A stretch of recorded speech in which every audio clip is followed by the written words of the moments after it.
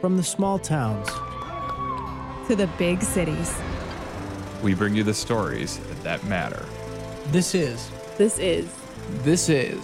the Our American Stories podcast.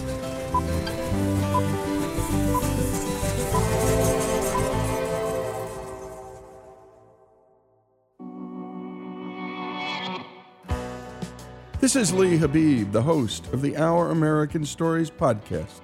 Today, we bring you the story of how a 19-year-old single mom built the largest female-owned trucking company in America. Also, we'll bring you the story of a 21-year-old college student who sued PepsiCo when they didn't give him the $30 million fighter jet he thought he was owed.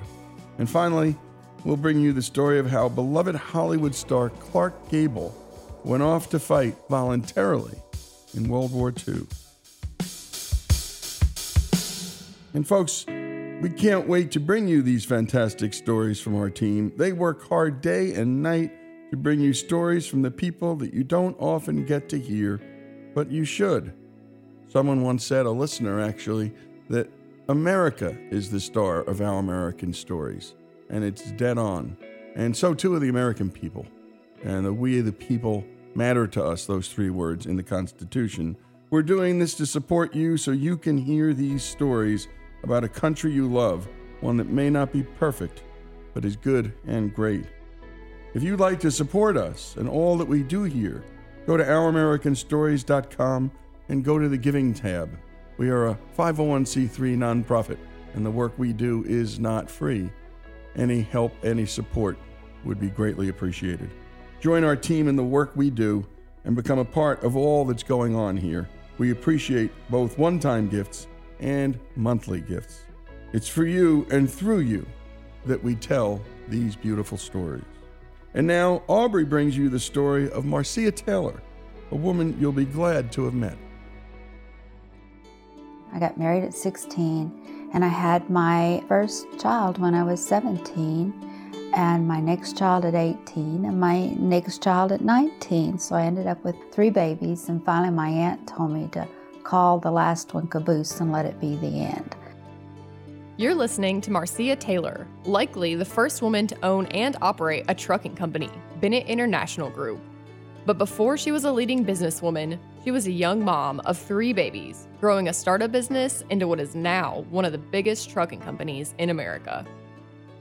I grew up in southern Illinois on a small farm with my mother and father and a brother that was 7 years younger than I was.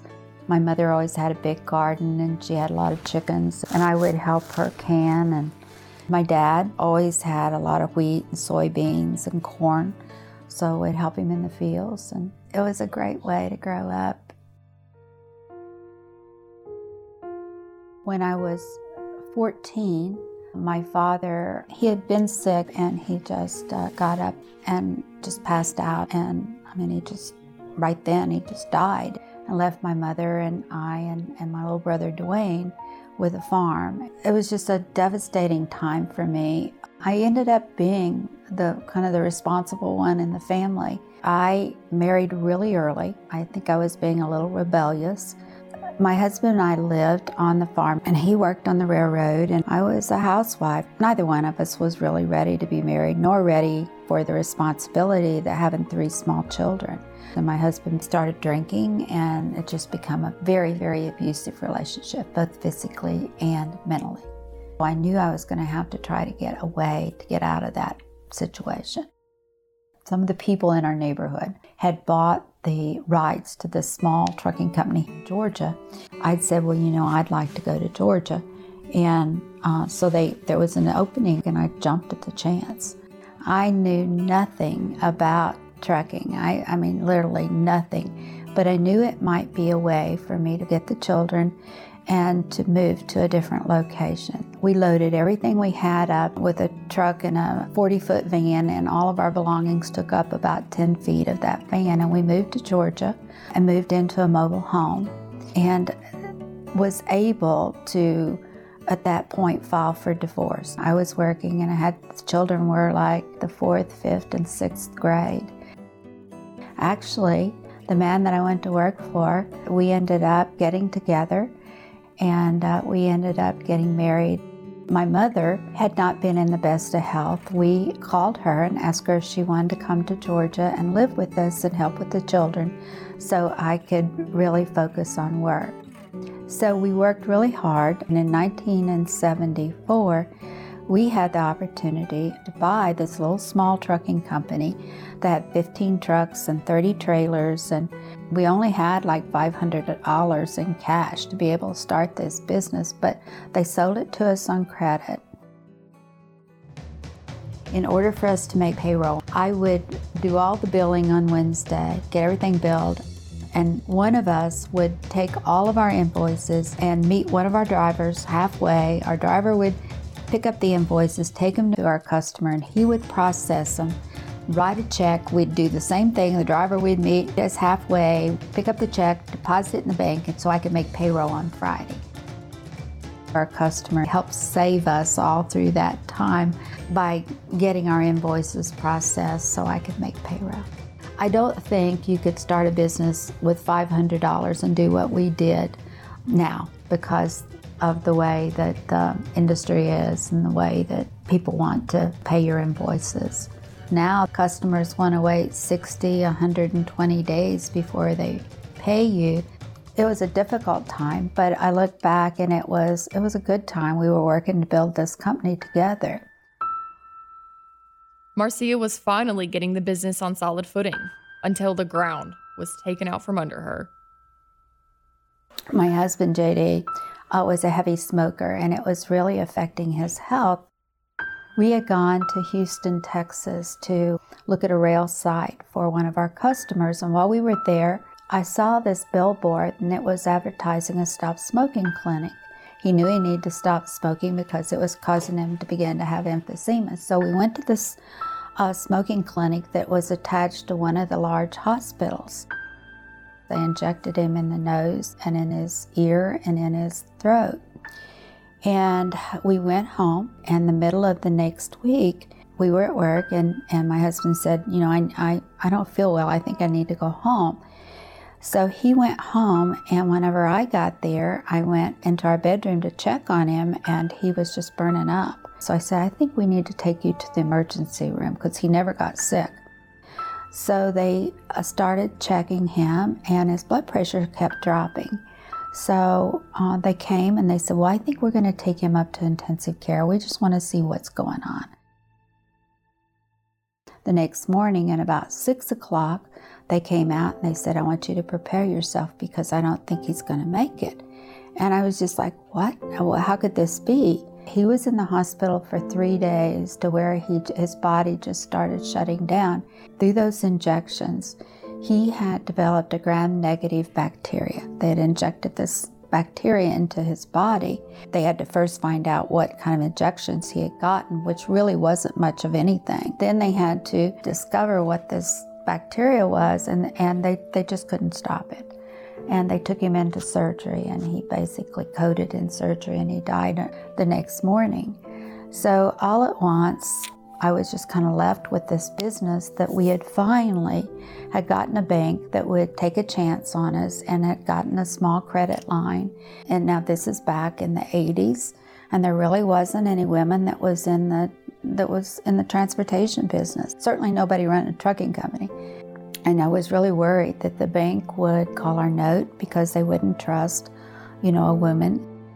And I have 3 small children that I still have to take care of, and my mom. But, I just had to put all my faith in God that whatever was supposed to happen, He would see me through.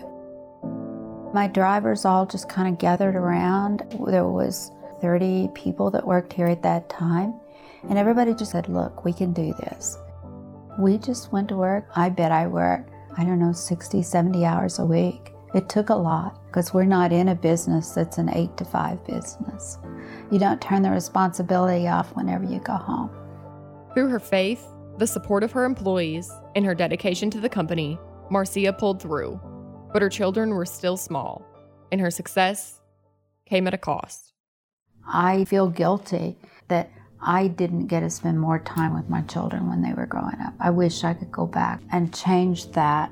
I mean, my mom was there, thankfully, and she always made sure that there was a meal on the table, that they got to the ball games, that they got wherever they needed to get to. But I feel like I missed a lot. Now I've gotten to work with my children now, and so I'm very fortunate in that way. When they were small, they would come to work with me. They always had to be involved. When they got sick, they slept on a cot behind my desk. They really learned it from the ground up. It's just been a great blessing to me to be able to work with my family and children. Sometimes they'll say, well, it's not always easy to work with your mother. And I say, well, it's not always easy to work with your kids either. But even my grandchildren, I don't get to spend near as much time with my grandchildren as I'd like to, even though I have 4 of them that work here. It's had a lot of ups and downs, but God's always seen me through. We started to say, what could be our specialty? What can we do that limits our competition? Our niche is things that are a little bigger, a little heavier, that require tarps, that require a little bit more work to haul. Anything that's too large to be hauled, that needs to be driven, we'll put a driver in it, you name it. So today we're made up of 14 different companies that all do different types of transportation. We have about 3,200 drivers and owner-operators and about 400 different offices. We're an international company. We do a lot of ag equipment, air conditioners, rockets. We do a lot of work for the government. One of the newest ventures that we've just gotten into is AA&E, which is ammunition, explosives, so forth. There's only 17 carriers allowed to move AA&E. We just did the Mercedes-Benz Stadium and the big Falcon that's out in front. We delivered that Falcon.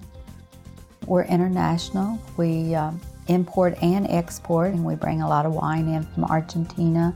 We export a lot of sweet potatoes. We move a lot of manufactured housing, and when there's some sort of a national disaster, if they require manufactured housing, that we'll get involved with FEMA to help move those units. In fact, they're the largest mover of manufactured housing, better known as mobile homes, in America.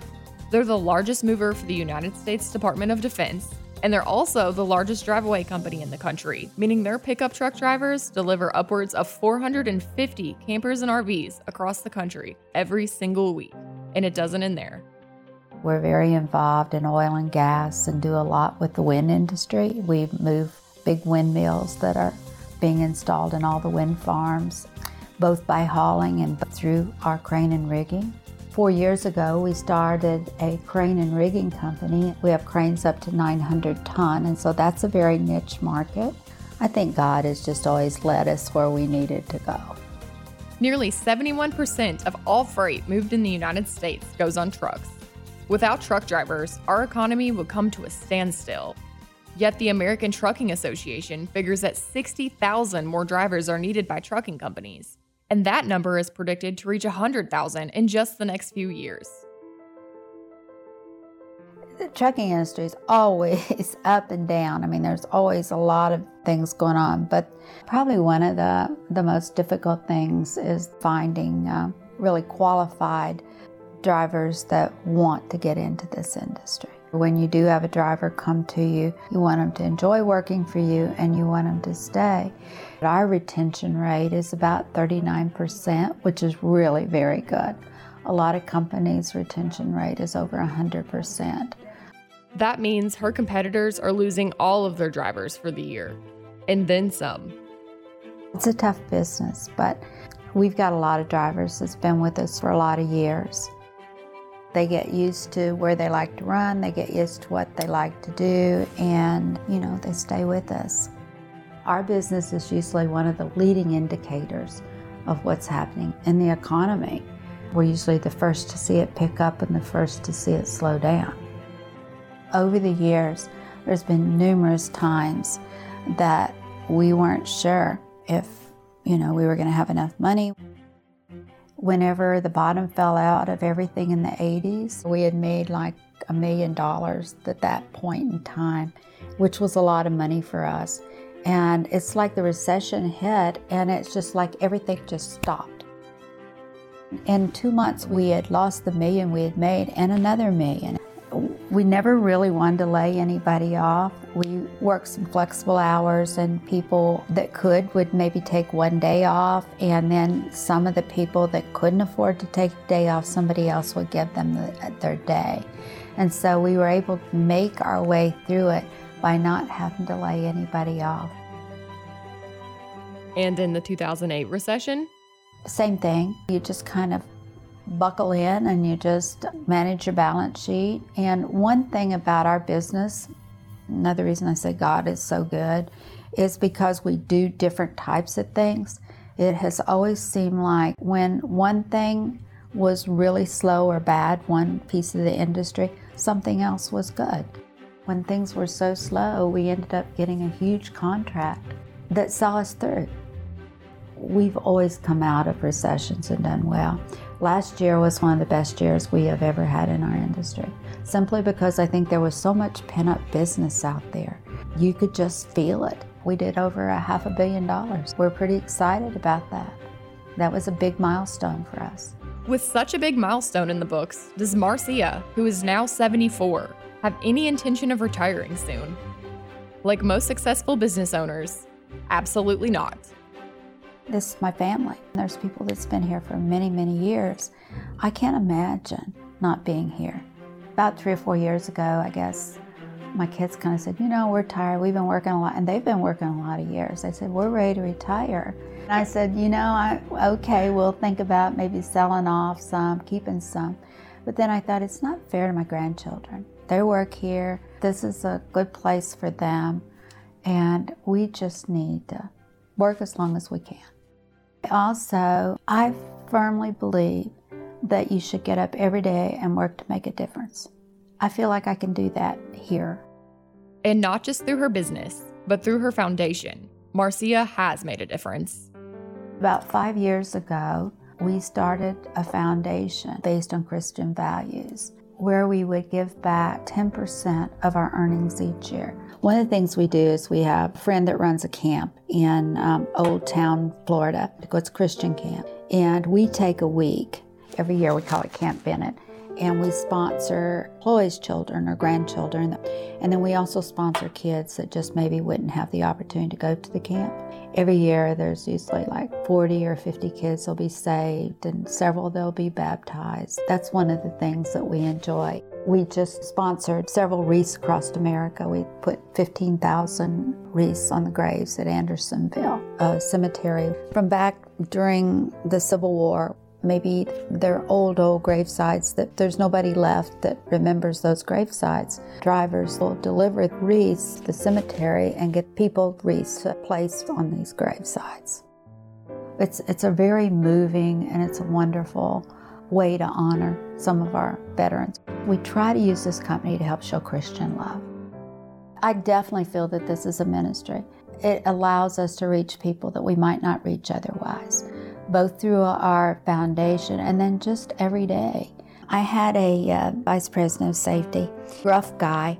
Sometimes his language wasn't the best.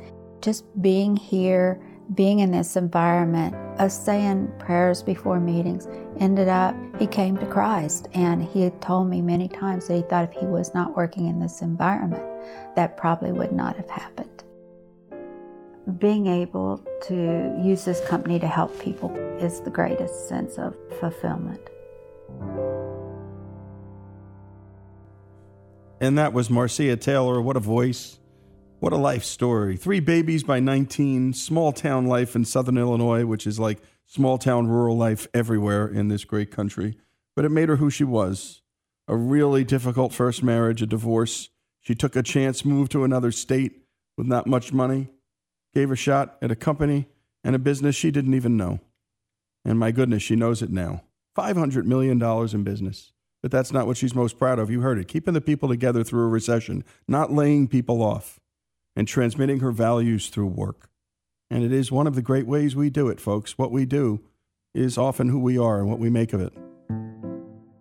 And by the way, if you like what you hear and want to hear more, subscribe to our podcast. Go to ouramericanstories.com Again, subscribe to our podcast and let friends know about what we're doing.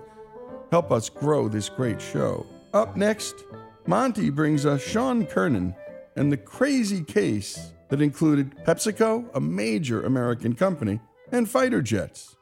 That is a law school staple. Court cases are serious business. If I put this knit cap on, who am I? I'm still Johnny Cochran with a knit cap. Court cases are important. If Douglas touches me, you will not be happy, Your Honor. You know what? If Douglas beats you to a pulp, I'll be delighted. Get out. And there's one court case in the 90s that was truly astounding. And no, it's not the People versus OJ. I'm talking about Leonard versus PepsiCo Inc. Here's Sean Kernan of Medium with this dramatic story of deceit, twists and turns, and contract law.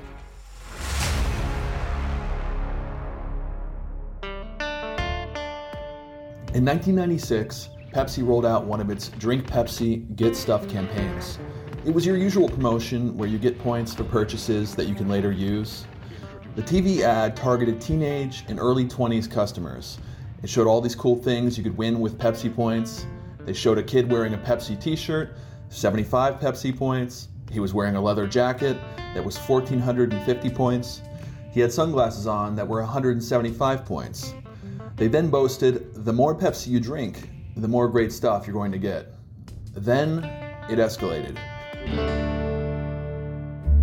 The commercial ends with that same kid who was wearing the leather jacket and sunglasses landing a Harrier Jet in front of a school. Everyone's papers were blowing off of their desks, and kids were crowding to the window to see the jet landing. And there, in the courtyard, is a literal Harrier with the kid in it. The jet is armed to the teeth, and below it says, Harrier Fighter, 7 million Pepsi points. The campaign was mostly a success, as sales increased significantly, but there would be an interesting twist in this promotion. A 21-year-old business student, John Leonard, saw the commercial and took a particular interest in that jet. To get the Harrier, he would need to buy millions of Pepsis. Most winning Pepsis only had 1 point on the label. Some had 3 and 5, but there were no 1 million Pepsi point bottles. But there was a workaround. John noticed the fine print said you could buy points to get the merchandise instead. Each point was 10 cents. So for example, the 1,450 point jacket cost $145. The 175 point sunglasses would cost $17.50. Notably, both items likely cost a fraction of that to make, but it was good margins and smart business. What Pepsi failed to notice was the margins on the Harrier, which wasn't listed in the catalog, but was advertised in the commercial. John did some quick math and realized that the 7 million point Harrier would cost $700,000. Back in the real world, a fresh Harrier sells for north of $30 million. John Leonard found 4 investors who all pitched in. He then sent the check for $700,000 directly to Pepsi. His check said he wished to redeem his points for the Harrier they'd advertised in the commercial. And thus began a war of letters. Pepsi's marketing team wrote back, "The item you've requested is not part of the Pepsi Stuff collection. It is not included in the catalog or in the order form. Only catalog merchandise can be redeemed under this program. The Harrier Jet in the commercial is fanciful and is included simply to create a humorous and entertaining ad. We apologize for any misunderstanding or confusion that you may have experienced. We are including some free product coupons for your use." John Leonard was not satisfied. His lawyer wrote a response. "Your letter of May 7th, 1996 is totally unacceptable. We have reviewed the videotape of the Pepsi Stuff commercial, and it clearly offers a new Harrier Jet for 7 million Pepsi points. Our client followed your rules explicitly. This is a formal demand that you honor your commitment and make immediate arrangements to transfer the new Harrier Jet to our client.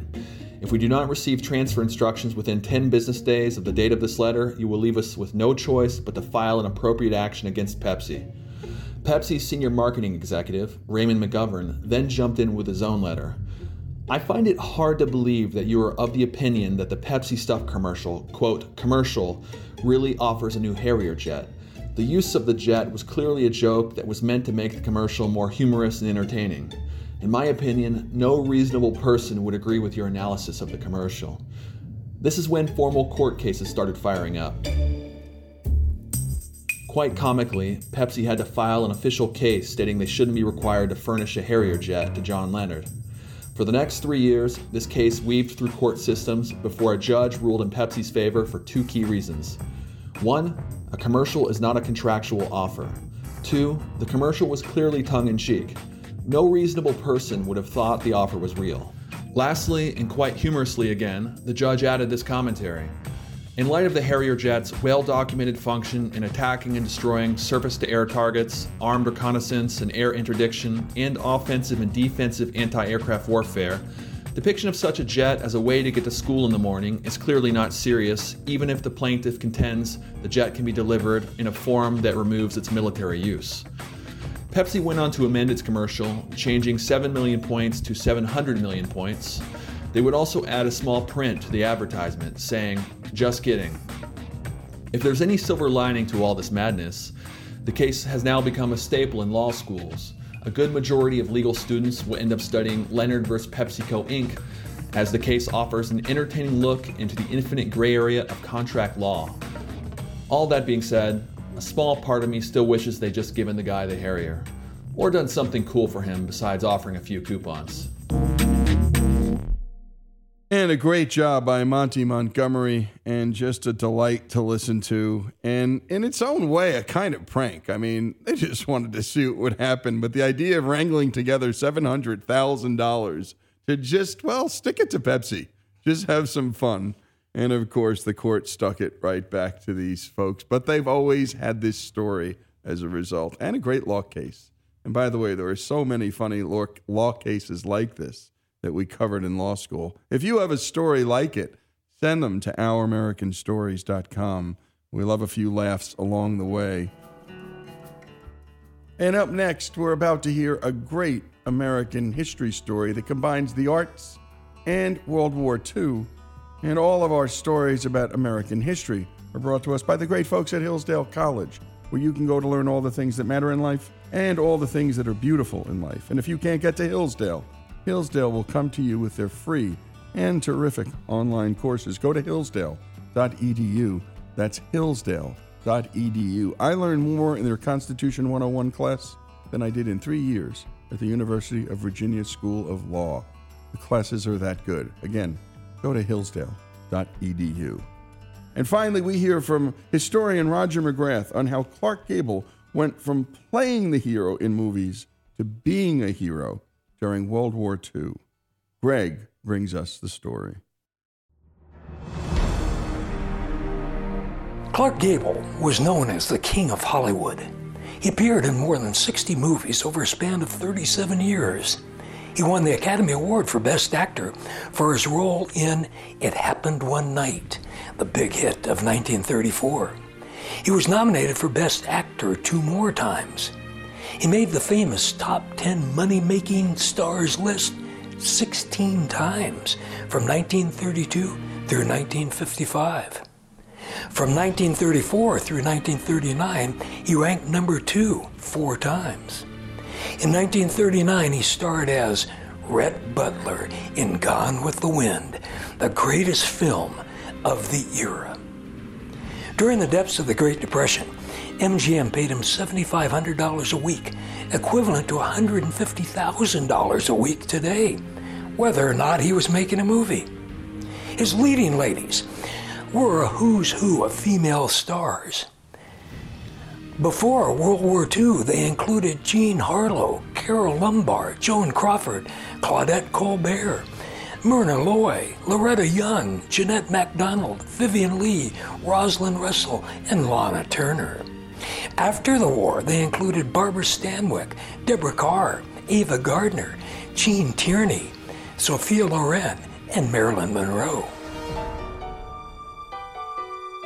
Born William Clark Gable at home in February 1901 in Cadiz, Ohio, Gable is German on his father's side and German and Irish on his mother's. His parents come from farm families, but the father becomes a wildcat oil driller. The mother dotes on her infant son, but she dies when he's only 10 months old. Gable is taken to be raised by a maternal uncle and his wife on their farm. They have no children of their own and love the little Gable boy so much they want to adopt him. Gable's father refuses to allow it, thinking he will soon remarry. 2 years later, the father does remarry and takes his now 3-year-old son back. The new wife can't have children of her own and devotes herself to the large for his age boy.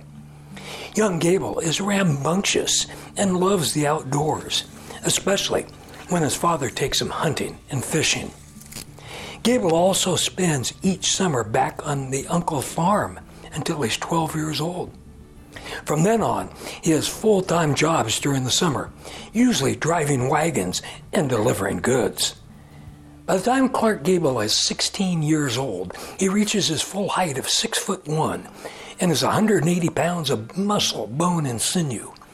He is his high school baseball team's home run hitter. His towering drives land in cow pastures well beyond the outfield. Gable doesn't return to school for his senior year, though. The United States enters the Great War in Europe, and manpower shortages begin to appear. Gable gets a job on the production line at the Firestone tire plant in Akron. Akron tire plants are running around the clock, and the town's population grows to more than 200,000. Gable is in the big city, and life is at a pace he has never experienced. It's in Akron that Gable is bitten by the acting bug.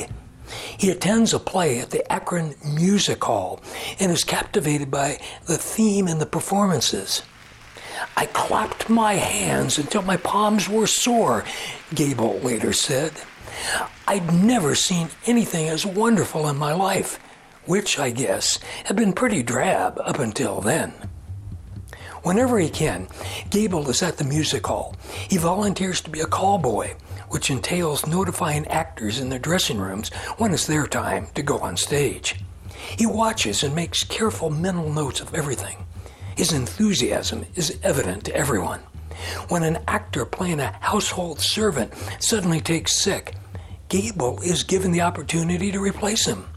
Said Gable, "I had one line, 'Your cab is here, madam.' I thought I'd die while I was waiting to go on.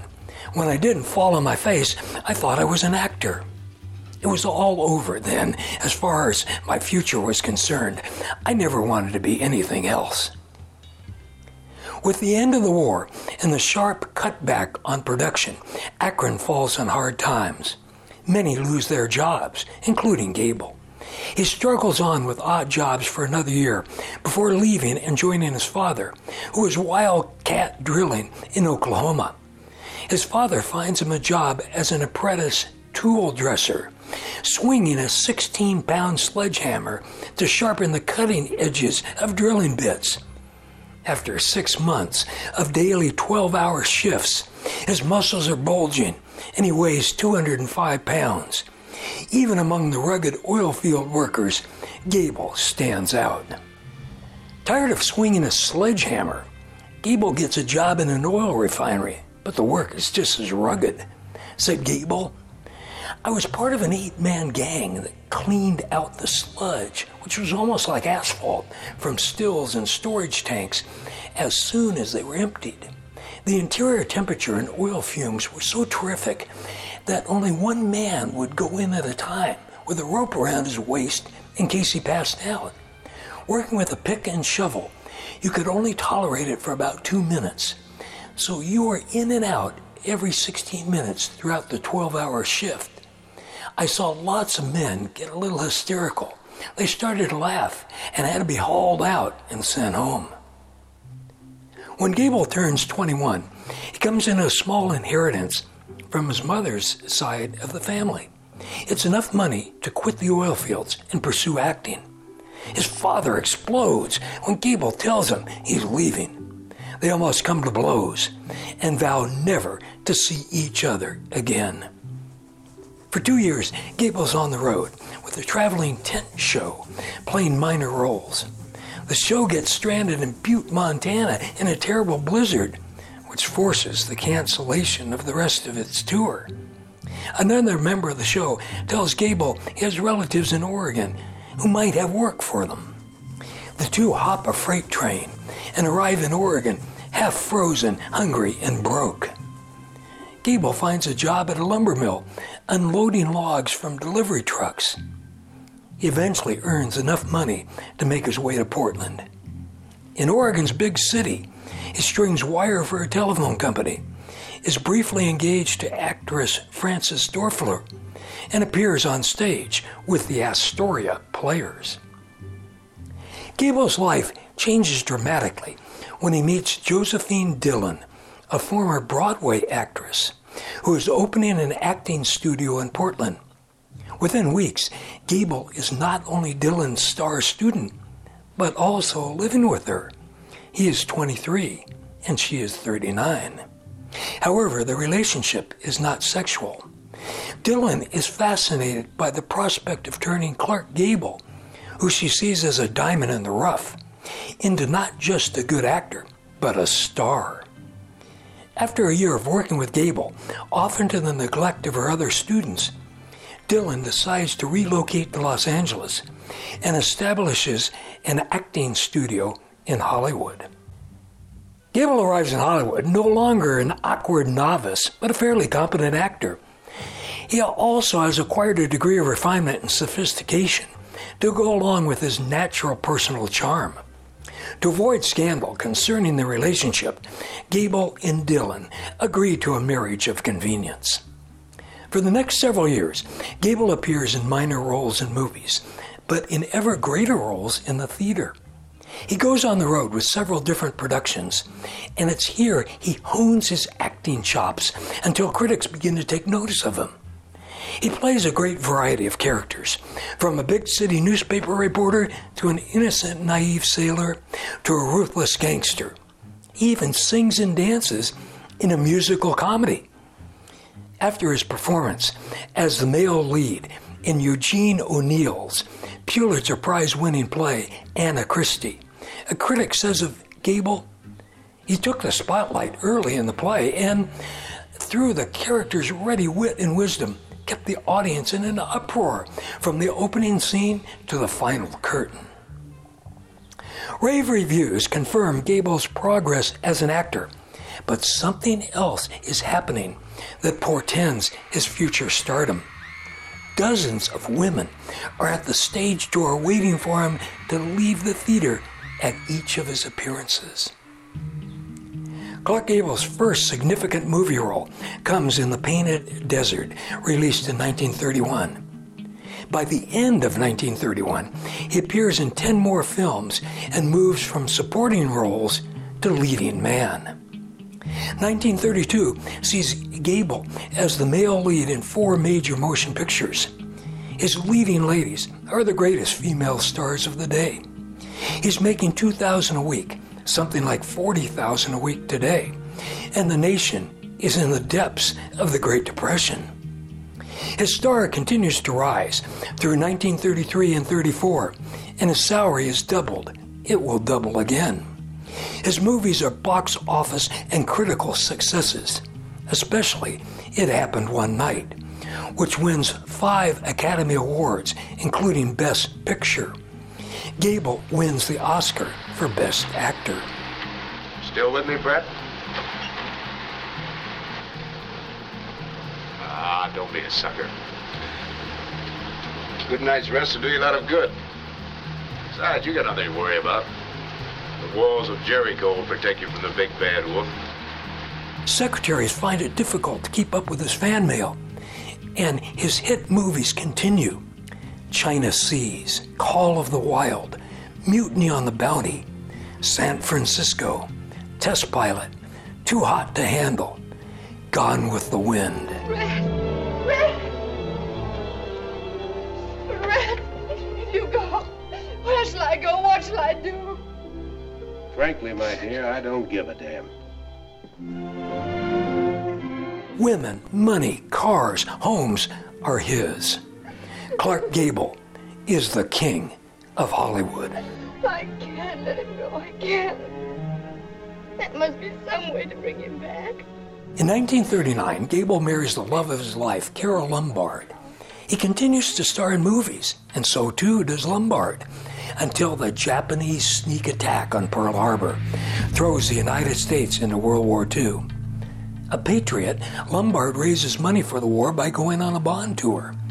On a return to Los Angeles, though, the plane she is on crashes into a mountain in Nevada, with the loss of all on board. Devastated, Gable spends weeks swilling whiskey, but sobers up and completes a movie for MGM. Against the strong objections of the studio bosses, the 41-year-old king of Hollywood now enlists as a private in the Army Air Corps. "I don't want to sell bonds," declares Gable. "I don't want to make speeches, and I don't want to entertain. I just want to be sent where the going is tough." Because of his age, commanding presence, and experience, Gable is accepted for Officers Candidate School. He's ordered to report to a camp at Miami, Florida, for a 13-week officers course. He travels by train, and wherever the train stops, women by the hundreds are there waiting. When Gable asks to change trains in New Orleans, a crowd of 5,000 female fans makes it impossible for him to catch his connecting train. He arrives in Miami a day late. For all his heavy smoking and drinking, Gable's in excellent condition. His build and prowess impress the other candidates, but most of them keep their distance, thinking Gable must have an awfully high opinion of himself. Sensing the tension, Gable removes his false teeth and waves them at the other men. "Look at the king of Hollywood," he says. "Sure looks like the Jack now, doesn't he?" Everyone laughs, and Gable is suddenly just one of the guys. Physically, Gable sails through OCS, outperforming men half his age. Academically, the high school dropout struggles until he decides to treat classroom material like a movie script. While other candidates are sleeping at night, he sits in a lighted latrine and memorizes page after page of subject matter until he can recite the material. He finishes OCS in the top 1/4 of his class and, at the request of the other candidates, delivers the graduation address. After commissioning, Gable spends several more months training at gunnery schools. Having spent years hunting and shooting skeet, he excels as a gunner and is promoted to first lieutenant by the end of January 1943. There's no question that Gable will be a top aerial gunner, but the War Department and the Army also want him to make training films with footage from actual combat. After more training, Gable is deployed with the 351st Bomb Group to Polebrook, England, some 80 miles north of London.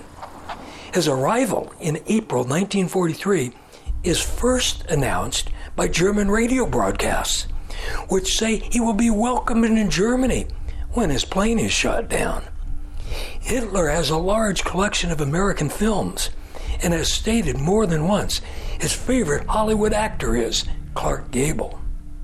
German Air Minister Hermann Goering announces that any pilot who shoots down Gable's plane will receive the equivalent of $5,000, something like $100,000 today.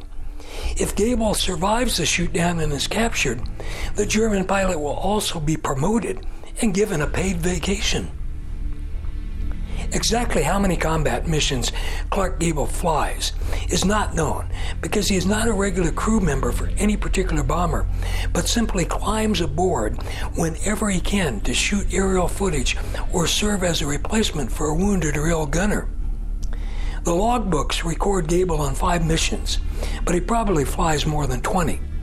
His commanding officer, Colonel William Hatcher, says, "The damn fool insists on being a rear gunner on every mission." Gable's first officially recorded combat mission comes in May 1943. He's aboard a B-17 on a bombing raid targeting factories in German-occupied Belgium. Besides filming, he also serves as a gunner.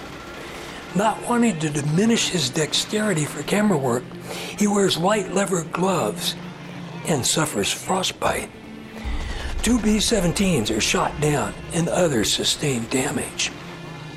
His second mission takes him to a German airfield in France, but clouds are obscuring the target and the B-17s cannot drop their bombs. German fighters, though, come up through the clouds to attack the American bombers. Several sustain damage, but none are lost. Gable's third mission targets chemical plants in German-occupied Norway. It's the longest flight for the 8th Air Force yet. 2 B-17s suffer damage from flak. His fourth mission is almost his last. The target is a synthetic oil plant in Germany's Ruhr Valley. In a massive air raid by several bomb groups, 300 planes participate. 25 American bombers are shot down, and double that number badly damaged. Many men are killed or wounded. In the midst of the battle, Gable wedges himself behind the top turret gunner to film German fighters as they make passes at the American bomber, which is named Ain't It Gruesome. Bursts of machine gun fire rip into the B-17, and then a 20-millimeter shell comes up through the top turret, but miraculously doesn't explode. The shell rips through the heel of Gable's boot and then misses his head by inches. Although shot full of holes, Ain't It Gruesome makes it back to base. When reporters see Gable with a mangled boot and ask him how it happened, Gable says, "I didn't know it happened. I didn't know anything about it until we had dropped 11,000 feet and could get off oxygen and look around. Only then did I see the hole in the turret." Gable's next mission targets a shipping port used by the Germans on the coast of France. The American bombers are jumped by German fighters and suffer extensive damage. When the nose gunner in Gable's B-17 is wounded, Gable takes his place. Between missions, Gable heads to the MGM offices in London and screens footage that he and other members of his film unit have shot. He also visits David Niven, who is now in the British Army and stationed near London, but living in a house off base. "I came home one night," said Niven, "to find a large American Air Force officer sitting in my chair. On his knee was my son. Serving him from my last bottle of whiskey was my wife." It was a great reunion. He became devoted to my family, always showing up with unheard of goodies, such as concentrated orange juice and nylons from the bountiful American PX. Back at the 351st Bomb Group, Gable rides a motorcycle around the base and becomes acquainted with everyone from privates to colonels.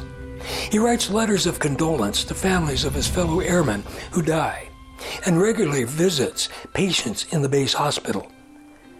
"Clark Gable was a human with a heart," said a sergeant. When Bob Hope and his troop came to the base to put on an outdoor show, there were thousands of guys in the audience, with Clark tucked in there somewhere. Hope stood at the mic, trying his damnedest to get Clark on the stage. Hope kept joking, "I know there's a celebrity out there, where is he?" But he couldn't get him to even stand up. The guys laughed, and some sitting near Clark shouted, "Here!" and started to applaud and whistle. Clark half got up, smiled, and gave half a wave, and then put his head down. The applause and whistling went on. Gee, it must have been for 10 minutes. Everybody thought it was great. In October 1943, Gable is awarded the Distinguished Flying Cross and the Air Medal. He's ordered home, arriving in November with 50,000 feet of film. He's stationed at Hal Roach Studios in Culver City, now used by the Army Signal Corps for the production of training and recruiting films. The studios are nicknamed Fort Roach.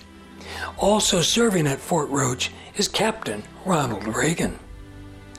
Gable works on turning his 50,000 feet of footage into training films. visits military hospitals, and makes appearances at war bond rallies. By May 1944, he's finished with his film projects and is promoted to major. He now hopes for an assignment to the Pacific theater of the war. When he learns the Army will not allow him in combat again, he requests a discharge and is separated from active duty in mid-June. Gable doesn't return to making movies until the war is over in Europe and nearly over in the Pacific, saying he is uncomfortable doing so when men are still dying in combat. He stars in 22 movies following World War II. Because of his movies, most people today still know of Clark Gable, the actor. What they don't know is that he left his life as the King of Hollywood to play his greatest role, a real-life role, as Captain Clark Gable, an aerial gunner in a B-17, facing German fighters in the skies over Europe. And great work by Roger McGrath. And he does great work for us regularly, and he's one of our most regular contributors. And by the way, McGrath is a U.S. Marine, and I don't say former because once a Marine, always a Marine. And you could tell there was a special connection to the material. Clark Gable's greatest role of his life, playing Captain Clark Gable himself in war, an aerial gunner for B-17s. I mean, imagine that Hermann Göring put a bounty on Clark Gable's head. And you could imagine what that would have done to rally the troops in Germany, capturing this great star. And I just love that quote from one of his commanders. The damn fool insists on being a rear gunner on every mission. And that tells you everything you need to know about Clark Gable. When he's in all the way. And by the way, if you missed it, listen to our last podcast where we tell the stories of the Louisiana Purchase, the Salt and Pepper Shaker Museum found in Gatlinburg, Tennessee, and how an undercover agent infiltrated the KKK and with the help of Superman, exposed them to the world. Thanks again for listening. I'm Lee Habib, and this is the Our American Stories podcast.